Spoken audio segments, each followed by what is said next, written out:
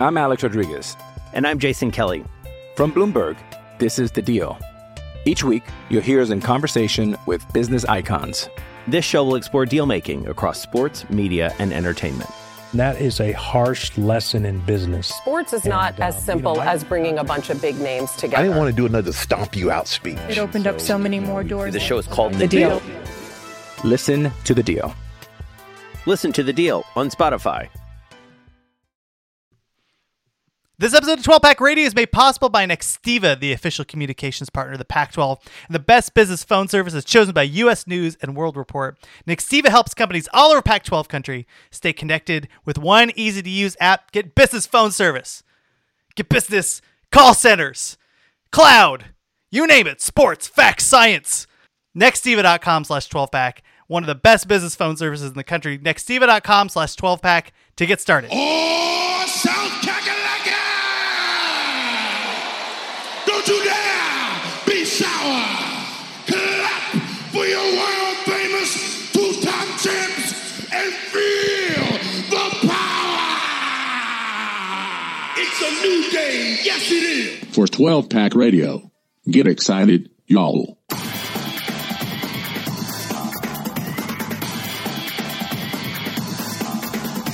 Welcome back, everyone, to 12 Pack Radio, your podcast source for Pac-12 football news, the home of the Beta Rank college football statistical model, and your home for what kind of an NFL fan? I'm not going to lie right now, Rob. I'm kind of an NFL fan. Holy Moses.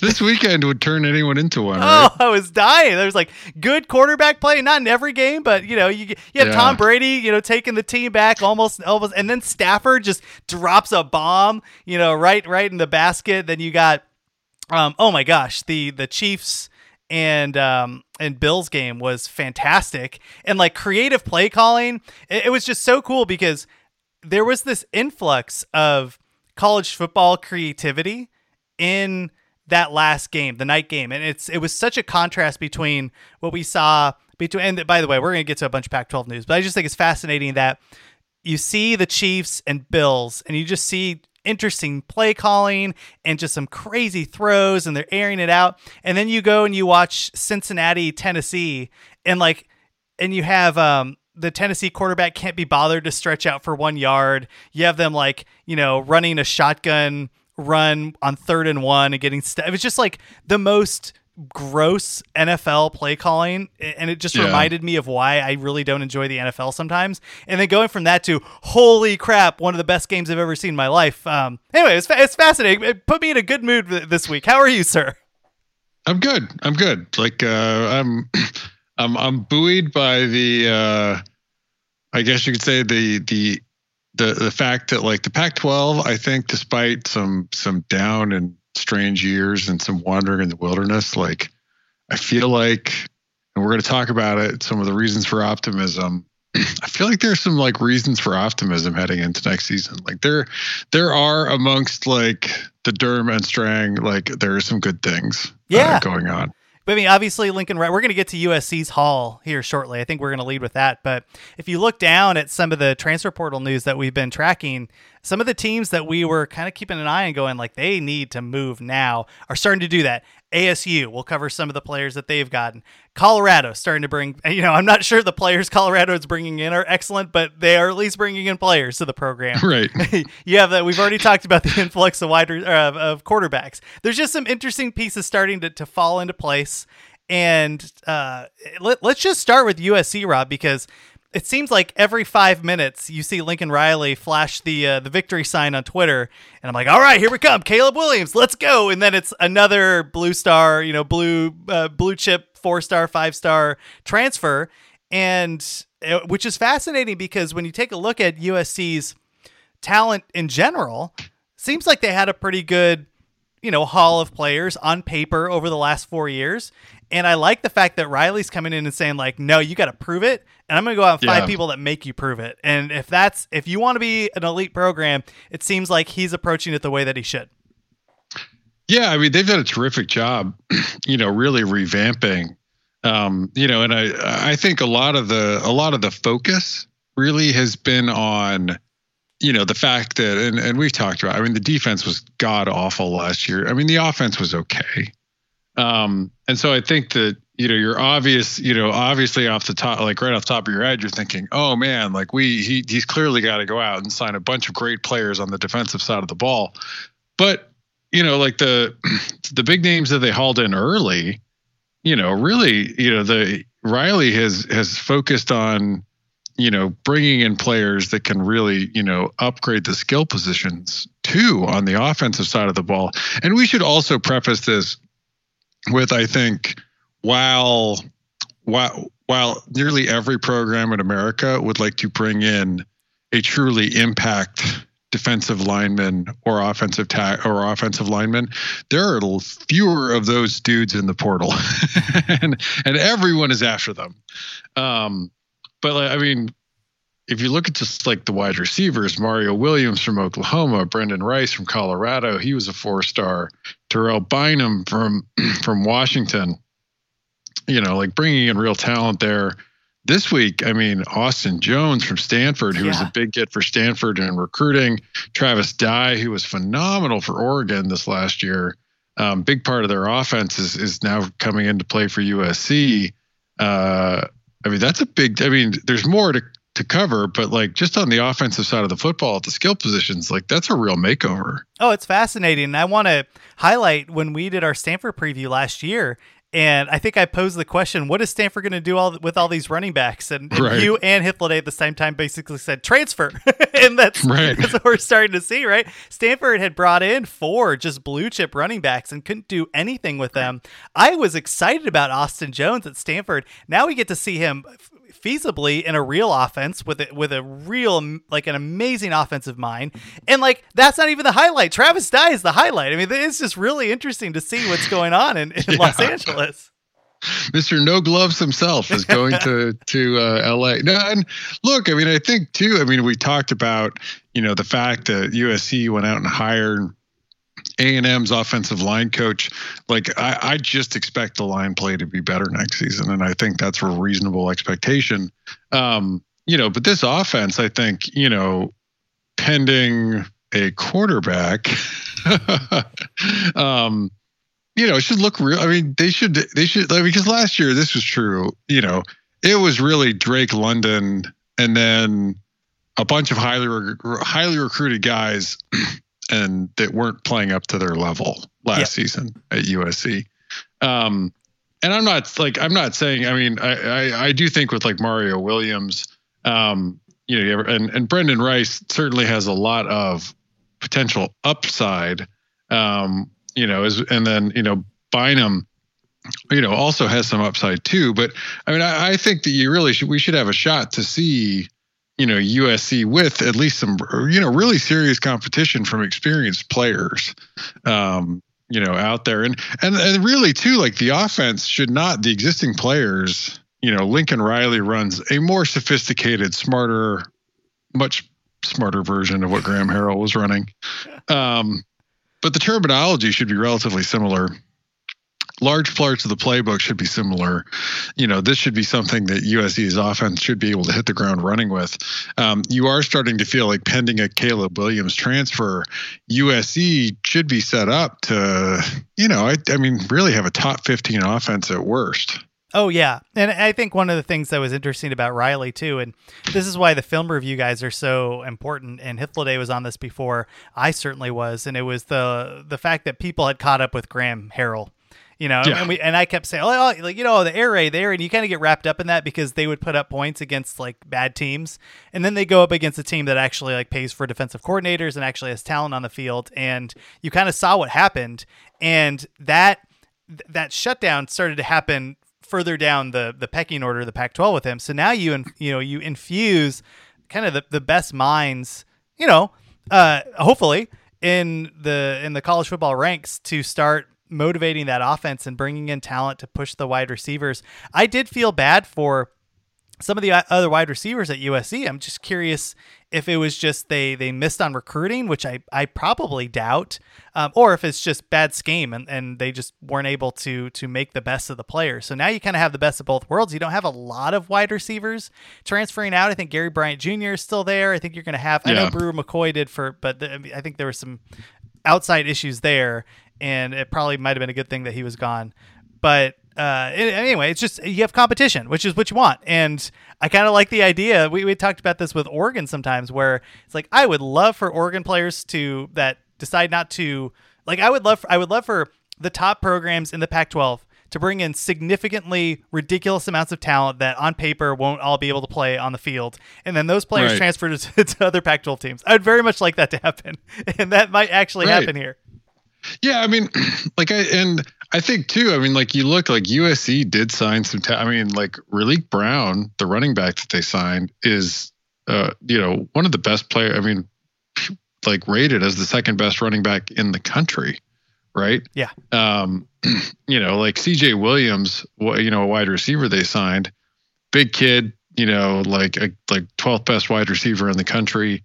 So if you look at it, like they're adding right now four very good wide receivers that some of whom have some playing experience that, they should be able to, at least at the very and they were a little thin last year. Some of it was McCoy, and his off the field problems. But they also, I don't think the coaching was great. I don't think the play calling was great. And I do think, that they should be in a much better spot. USC should at least be able to fill out a 2 deep with, some reasonably good options, I think, at the skill positions. I mean, pending Caleb, landing Caleb Williams. I mean, the rumor is it's down to LSU and USC. I love the fact that, don't go to LSU. Frickin' Brian, this amazes me. This is a total aside, but like Brian Kelly hired Mike Denbrock, the offensive coordinator for Cincinnati. Mm-hmm. And back in 2015, like he was the offensive coordinator at Notre Dame, and Brian Kelly took play calling duties away from him. Oh. And then he goes to Cincinnati, who's the offensive coordinator at Cincinnati. And then Cincinnati made a bit of a jump this year offensively. And after Denbrock's announced to go to LSU, Luke Fickell announces like, hey, we're going to, there's going to be an internal promotion to offensive coordinator. And this person, by the way, started calling plays at the beginning of 2021. Oh, I'm just like, you're going to hear a lot of national podcasts. Like I listened to the Split Zone Duo. People are going to gush over this Brian Kelly staff. Like there is a hard ceiling on what LSU is going to do, and it is going to be with the coordinator hires that he made. Like great, they have some great recruiters at the position coaches, but Kelly whiffed hard, at his coordinators. Oh, that's interesting. I the other thing that popped up for me on the national front is Bud Elliott was asked about, and I those guys at the Cover 3 podcast, they're great. They're just really, really good. And they're also plugged into recruiting, and they know where the bodies are buried. So somebody had asked Bud Elliott, like, hey, so what's taking so long? And Bud Elliott just says, they're just working some things out. They're like, pray, Bud Elliott, what are they working out? He's like, I don't know. There's lots of moving parts. You can just tell that people are putting those bags together to those NIL packages and other ways to get Caleb Williams to come to their school. One question for you before we move on, because it's likely that USC gets Caleb Williams. At least that's what I would assume. Yeah. I mean, he was fine. I mean, he's a true freshman, right? Played really well as a true freshman. It wasn't Trevor Lawrence, and I guess there aren't many Trevor Lawrences. I found him more erratic than the attention that is given to him as being like the savior at USC. And I understand that it was his first year and he was thrown in the middle of the year, but there were multiple games. I watched a lot of Oklahoma football this year where I'm like, I mean, I see it, but he's not there yet. Yeah, I mean, so here's some fun inside baseball. So I joke around like I don't have sources, but I do know some people, and I know some people who like know things around and hear rumors in the Big 12. The problem, one of the big problems with Oklahoma's offense this year was the offensive line, and the reason Bill Bedenbaugh did not end up coming to USC, even though it was sort of originally announced that they thought he was going to, was that he and Riley really got into it at the workplace over, the over offensive line development this year in particular. And so you could see with this season, Spencer Rattler like really struggled because the offensive line wasn't really, giving Oklahoma the kind of run game that the ability to run the football that they've often had under Riley. Rattler was often under pressure. And the wide receivers I don't think were quite as good as Oklahoma has had in years past either. And so that left them in a position where Rattler didn't look good. It's not necessarily Rattler is not the runner that Caleb Williams is. He opened up that offense again by giving them the threat of running the football. And that was a major add-on. But you're right. There were times he made some pretty dangerous throws, but those are things that you can, develop out of. What you really see though is just a stupid amount of talent that he's got. And it's true too. Not everybody comes in like Trevor Lawrence and just, lights it up and is super mature, but those Trevor Lawrence teams too, they were really good running the football. And that's one of the things, Williams had to play hero ball. He had to do everything to get that Oklahoma offense going. Yeah, that's fair. Anything else on USC? We didn't even cover the defenses we got going on. Okay, what do we got? Because they added, so the announcement, I think it was assumed for a little bit, Mekhi Blackman, the cornerback from Colorado, is transferring in. That's a really good get for them. And then yesterday, they got Romello Height transfer in from Auburn at linebacker, and then Shane Lee transfer in from Alabama at linebacker. Two really good gets. These are guys, of course, that weren't likely to be cracking the regular rotation at those SEC schools. But I think for USC, at the very least, are going to provide real quality depth that they need, as well as challenging for some starting, some starter reps. Well, that's interesting. And again, depth, and some of these players are going to hit, and that's pretty exciting. All right, let's take a quick break, and then we have, Washington's brought in some players. Utah's brought in a player of note, and they're already a strong team moving into 2022. Colorado, Arizona State, there's lots of news to cover. Let's get to it right after this. I'm Alex Rodriguez. And I'm Jason Kelly. From Bloomberg, this is The Deal. Each week, you'll hear us in conversation with business icons. This show will explore deal-making across sports, media, and entertainment.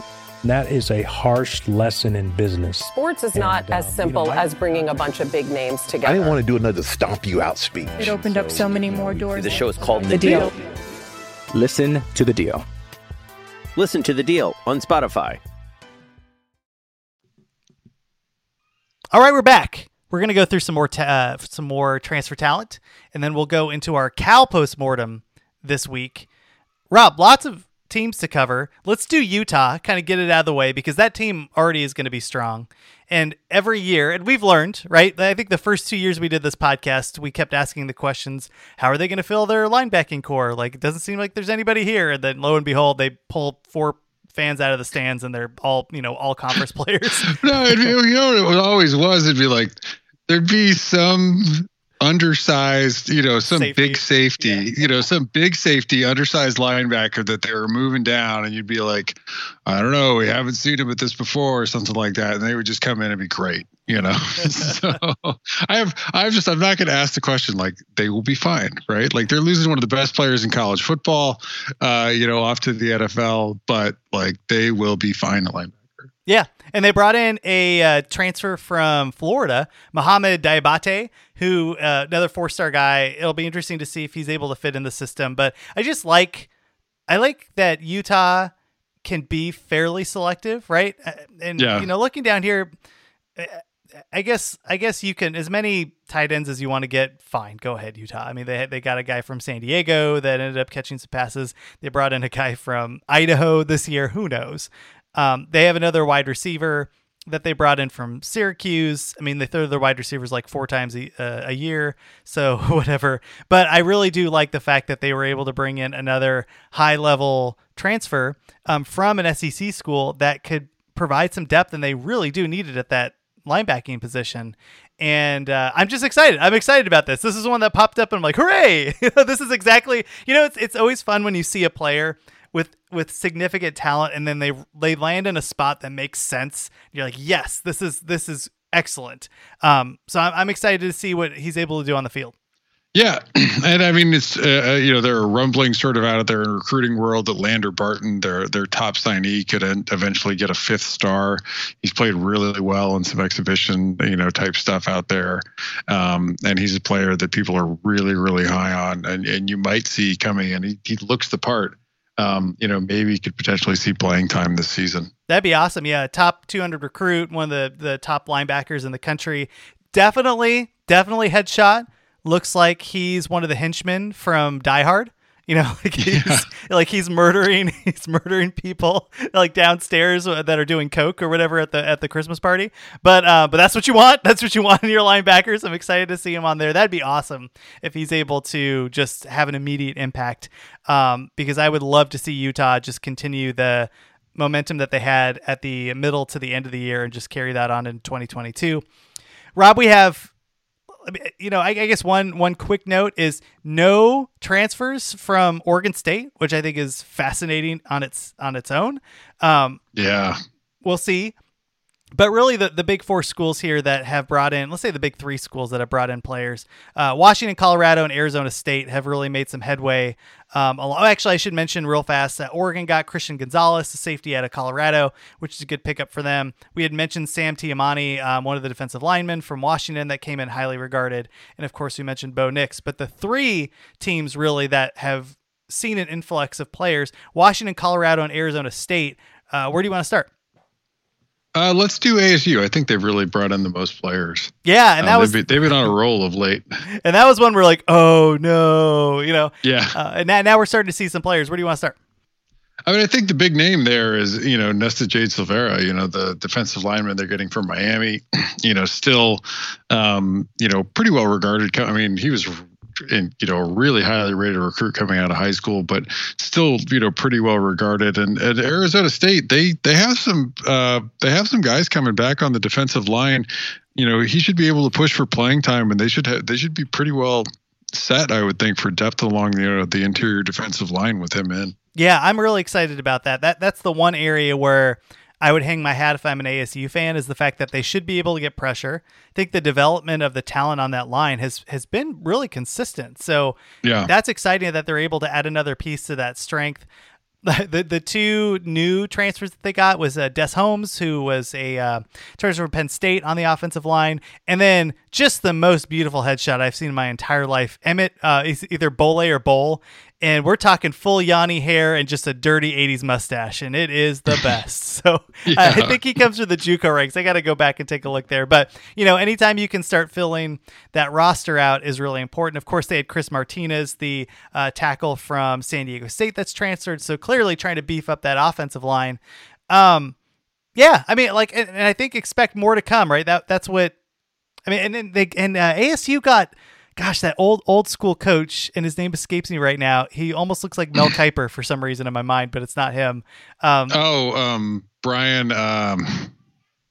Oh gosh, now I'm forgetting his name. I can picture him. He's the Ravens coach. He was the Ravens coach for a long time. Yeah, NFL. They got 3 NFL coaches now on that staff. And Billick. Who is it? Brian Billick. Oh, Brian Billick. Good call. Just hit me. And our friends over at Pac-12 Apostles sent out a clip of him just going after a player and saying, there are those that go to college and then those that go to ASU. It's just great because now he's on the ASU coaching staff. So he's actually good friends with Jed Fish at Arizona. Oh, well, there you go. Yeah, he Fish got him to address the Arizona team this past spring. Oh, right on. Okay, well, we got that. Let's go over to Washington here. I think they got a starter in the linebacking core in Cameron Bright from Pitt. I mean, that's, fill up what you got to fill up. Aaron Dumas, a player from a 3-star running back from New Mexico. You Rob, have a vested interest in New Mexico. What do you think about this guy? I mean, he's all right. He got some playing time in New Mexico. I think the logic that people were throwing around for this one in particular was that DeBoer, he had a really good game against Fresno State, and perhaps that stuck out to the coaching staff. But I don't know. I mean, I got it I kind of wish Washington was picking off some bigger players. I mean, like Penix was a really good get. Yeah. If he's healthy, getting the running back. Yeah. Getting a running back from New Mexico and a linebacker from Pitt. Yeah. Yeah. The player that's interesting. I mean, like, you feel like Washington should be both a little more active in the transfer portal, and also hitting a little higher, right? Like, being able to go out there and nab some bigger name players than they have to this point. Yeah. Beautiful campus, cool city, really strong history. I got you. The last player that I think is interesting is Junior Alexander. He was a 4-star blue chip wide receiver that had committed to ASU. And I think this is interesting because he didn't see the field, but he was behind a bunch of other blue chip guys that didn't have production because they couldn't throw the ball. So, like, there is a world where Junior Alexander comes out. He's 6'3", 190 pounds. He comes in and has a solid impact in the first couple of years, and that'd be great. I mean, that could be a really nice piece for them, just depending on how he develops. Yeah, I mean, you could talk yourself into, you could talk yourself into he was not seeing the field at ASU because they were so good with the wide receivers. Nobody was so down. Like, there's nobody on that ASU wide receiver core who was like, who's the guy they had, like Brandon Ayuk in Daniel's first year, where they basically just threw a million short passes to Brandon Ayuk and let him do his thing. They didn't have anybody like that. But that said, you could talk yourself into him, him being sort of like a diamond in the rough, like they just couldn't break through at ASU. Yeah. Interesting piece. Colorado starting to fill up that roster.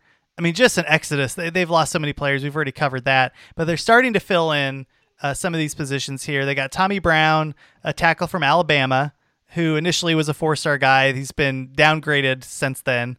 309 pounds, 6'7".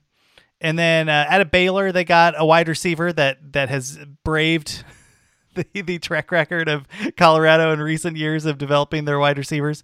And he joined. So that's interesting. I don't know. Any of these guys do it for you, Rob?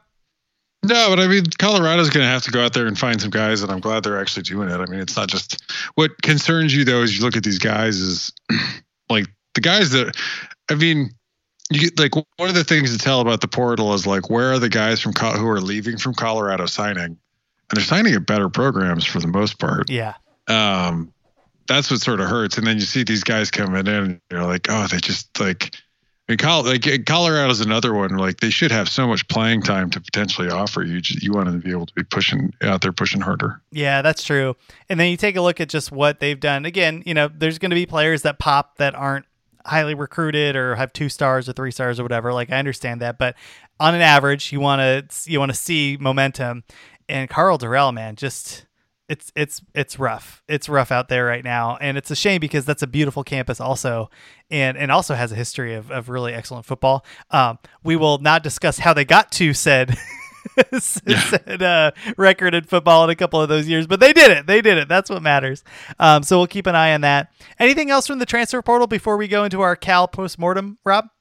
No, the Caleb Williams watch goes on, but there's only, I believe, it could potentially only go on for 5 more days where he could actually show up and enroll at USC and participate in spring practice. I think he has to be enrolled by the 29th. All right. He's going to do the opposite of the Arizona quarterback, and he's going to go to the Major League Baseball ranks. That's my goal. I think that he's going to throw everybody for a loop. All right. Let's get to the Cal postmortem, which is fascinating. Just a really interesting team. And let's do it right after this. All right, we're back.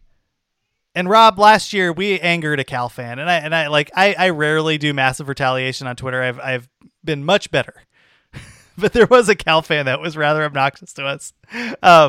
And I look, if you're a Cal fan, it's difficult in these last 2 years to get a feel for what your team is, because just racked by COVID last year.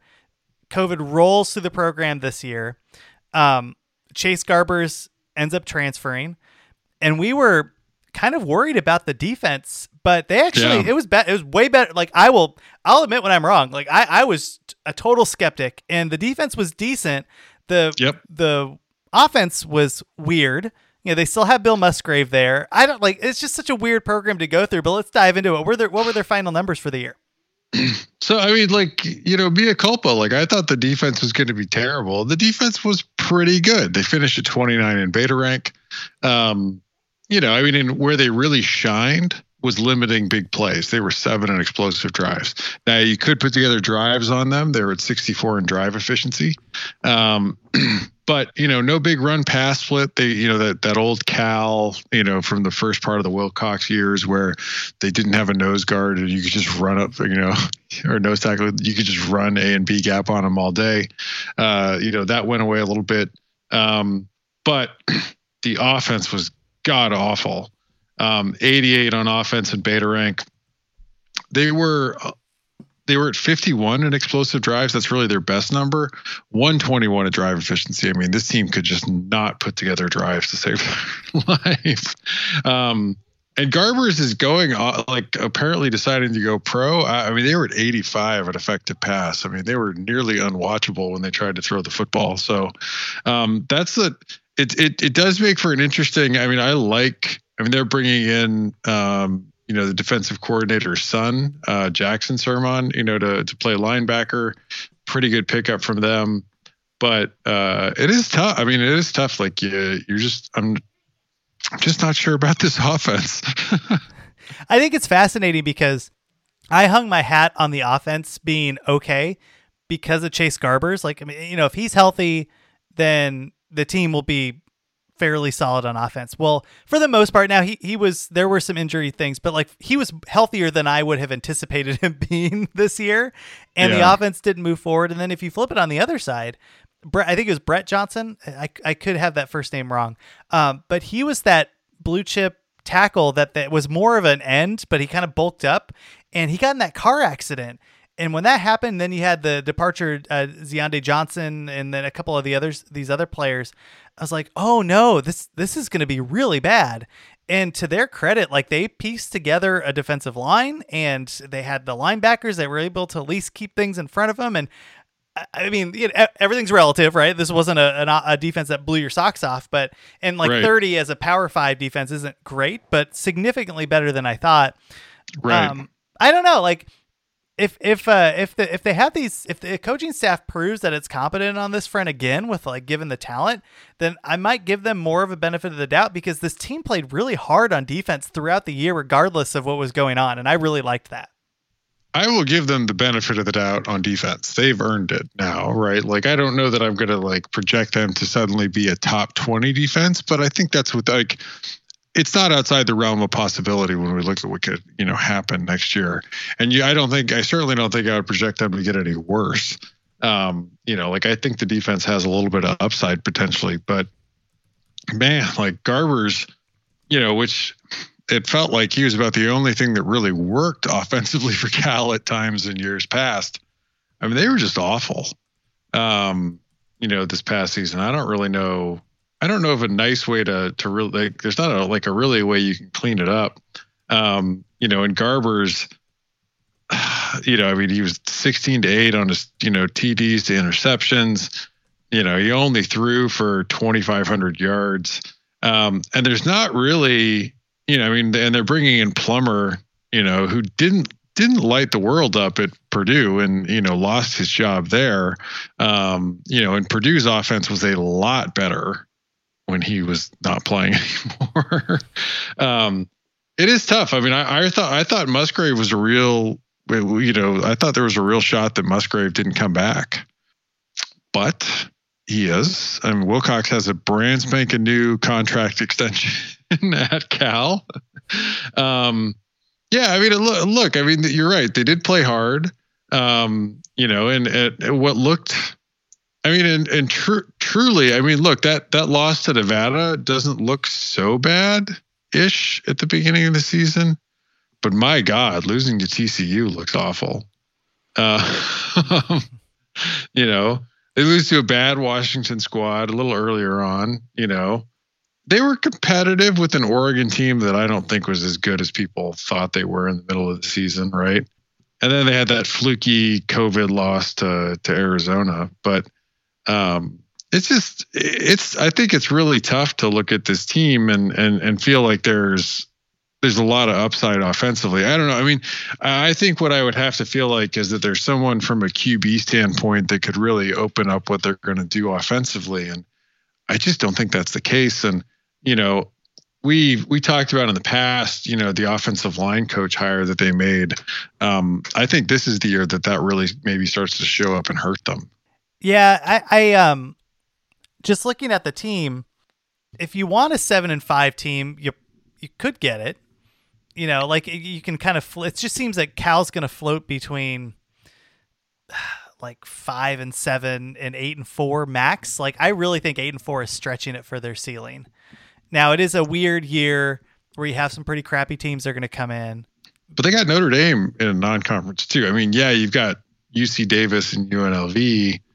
I will say, watch it. I mean, this is like, people are going to think this is hilarious, but like, watch out a little bit for UNLV. They're not as bad as their record last year.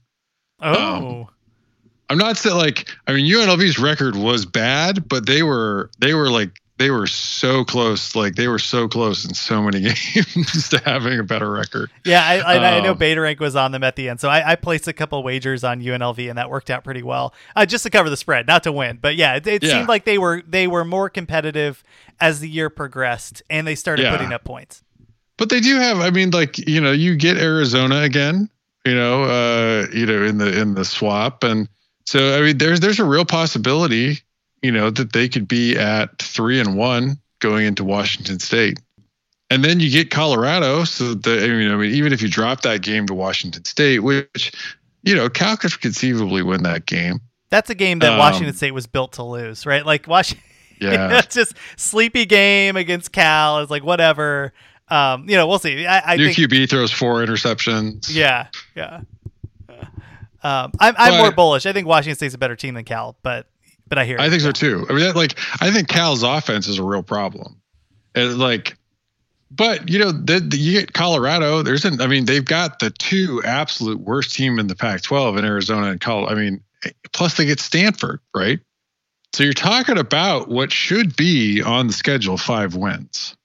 And then you just need to pick up one more amongst Washington State, Washington, Oregon, USC, Oregon State, or UCLA.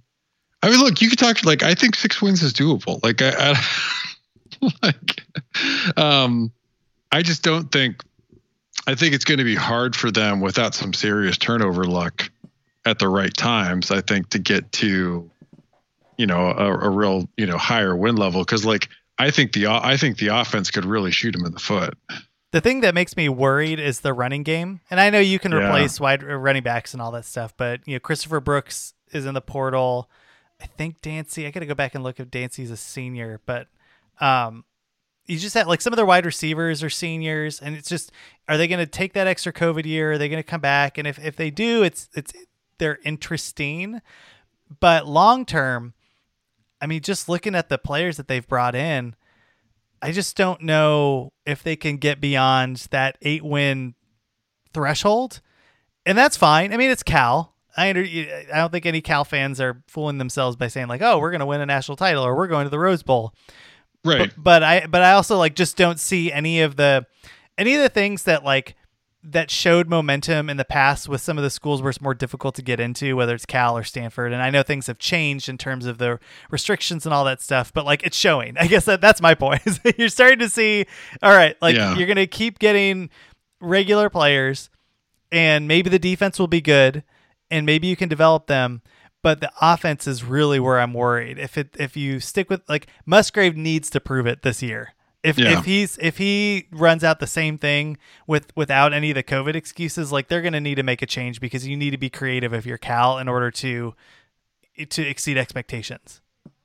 It's fun. I think Washington State is a team that you could talk yourself into some upside with. I think Washington, versus where they were last year, they should be better.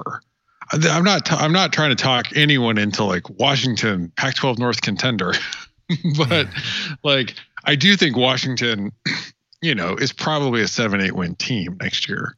And the Pac-12 North isn't full of juggernauts, right? Like we're talking about, I think Oregon is probably, I could see Oregon being right around where they were last year, which was not great, And Oregon State, you give John if they had a QB coming back, it'd be like a total QB and a defensive coordinator, totally different story. But I think when you look through the Pac-12 North teams, you look at them and you feel like you look at them and see hey, none of these teams are so far away from where Cal's likely to be next year with a pretty good defense that Cal couldn't win a game here or there with some turnovers, right? Even with a really bad offense. Yeah, and just from a raw stats, and I know you almost vomited in your mouth when I said that word, but so those words together, but just from the general stats, Cal did better than I remember watching Cal do. 2,500 yards through the air, which isn't great, but a 2-to-1 touchdown ratio from Garbers. On the rushing front, I just in my mind, and I watched a lot. I watched probably 75% of the Pac-12 games. When you take a look at the running backs, you have Brooks with 600 yards, Moore 500 yards, Garbers got it done on the ground with 400 yards. Dancy and Chris Street, there was just more production there than I remember. And I think that's kind of encouraging that they were able to that's why I'm not I don't have a flaming pitchfork and I'm calling for Musgrave's head, is because I would like to see what this team looks like in a normal year. Yeah. And who knows, maybe China invades the Bay Area next year for all we know. If you look at their schedule last year too, they barely played anybody with a pulse on defense, right? Yeah. TCU's defense totally collapsed. The only decent-ish, Washington's defense collapsed relative to expectations, right? They were still good. They were still it was the offense that was the problem there. But you could run the ball on Washington, Yeah. The Oregon defense under DeRuyter wasn't really good. So I just, there's a possibility when you look down the schedule again that having a really bad offense doesn't show up as much in the raw stats, right? The only really good defense they're likely to face is Notre Dame. At Notre Dame. After that, and then Washington State, I think, has a shot to have a pretty good defense, but Colorado, Washington should bounce back, move into a new system, new defensive coordinator, they might be a top 30 defense. Oregon, I think that they're going to have a lot better scheme and play calling than they've been running. I think Oregon's got a real shot to be a really good defense, but then USC's probably, maybe a top 30 defense next season. Oregon State's going to be god awful on defense. Stanford's going to be god awful. And we don't have a defensive coordinator yet for UCLA, but improvement, I think there is going to be stepwise. As much as I'm saying, Cal's got a god awful offense, this is the schedule to have that. Yeah. Yeah.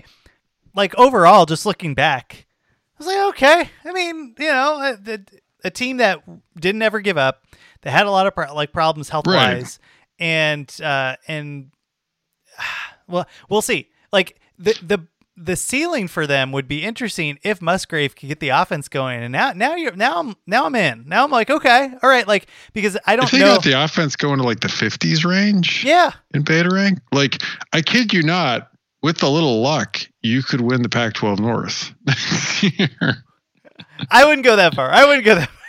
With some luck. You'd have to have some luck, but if you, got lucky and handed Oregon a loss at home, then you're cooking, right? You're up on Oregon in the standings potentially, you're going to get whipped by Utah if you play them, but I guess the path would be, just beating all the South teams, hoping that you win one, you knock off one of the North teams that matter, and now you're in contention. I just in my mind, and I just can't see a world where Cal's on top of the North next year. And I realize it's a weird year. And if there was one year where it was going to happen, it'd be then. But I just, it's even a deeply weird year in the North next year, right? Yeah, even with, you should. I mean, we should pick Oregon on top of the North. Like, I think it'd be crazy not to.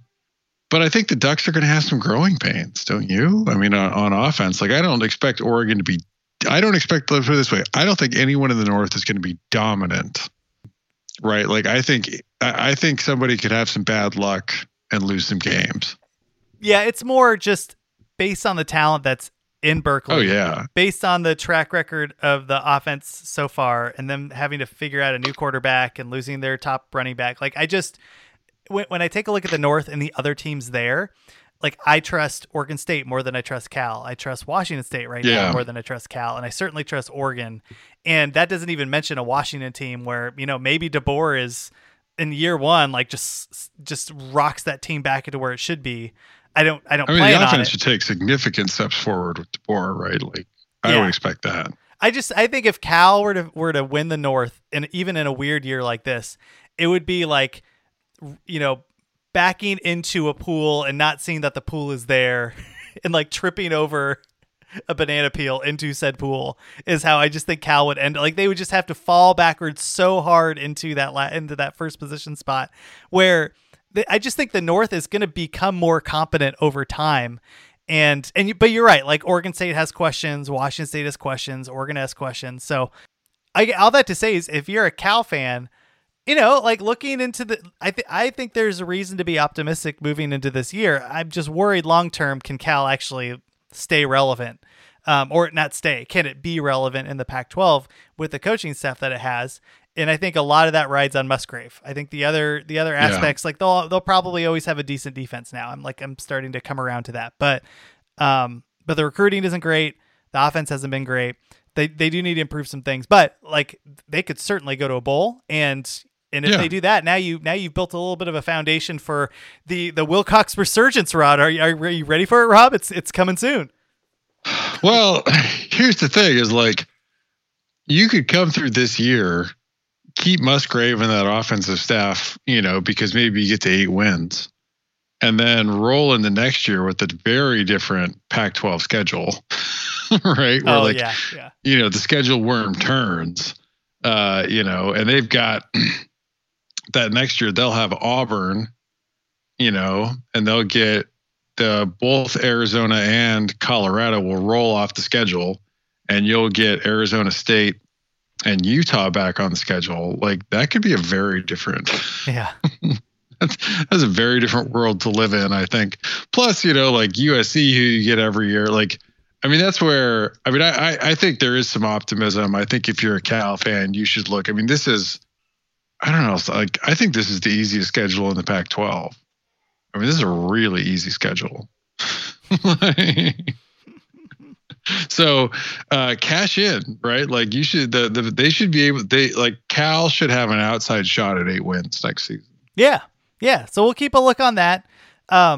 Ending a podcast on a high note. That's good. That's good, Rob. I mean, we're starting to. No, I mean, like I came into this thinking like I'm going to have nothing but bad things to say.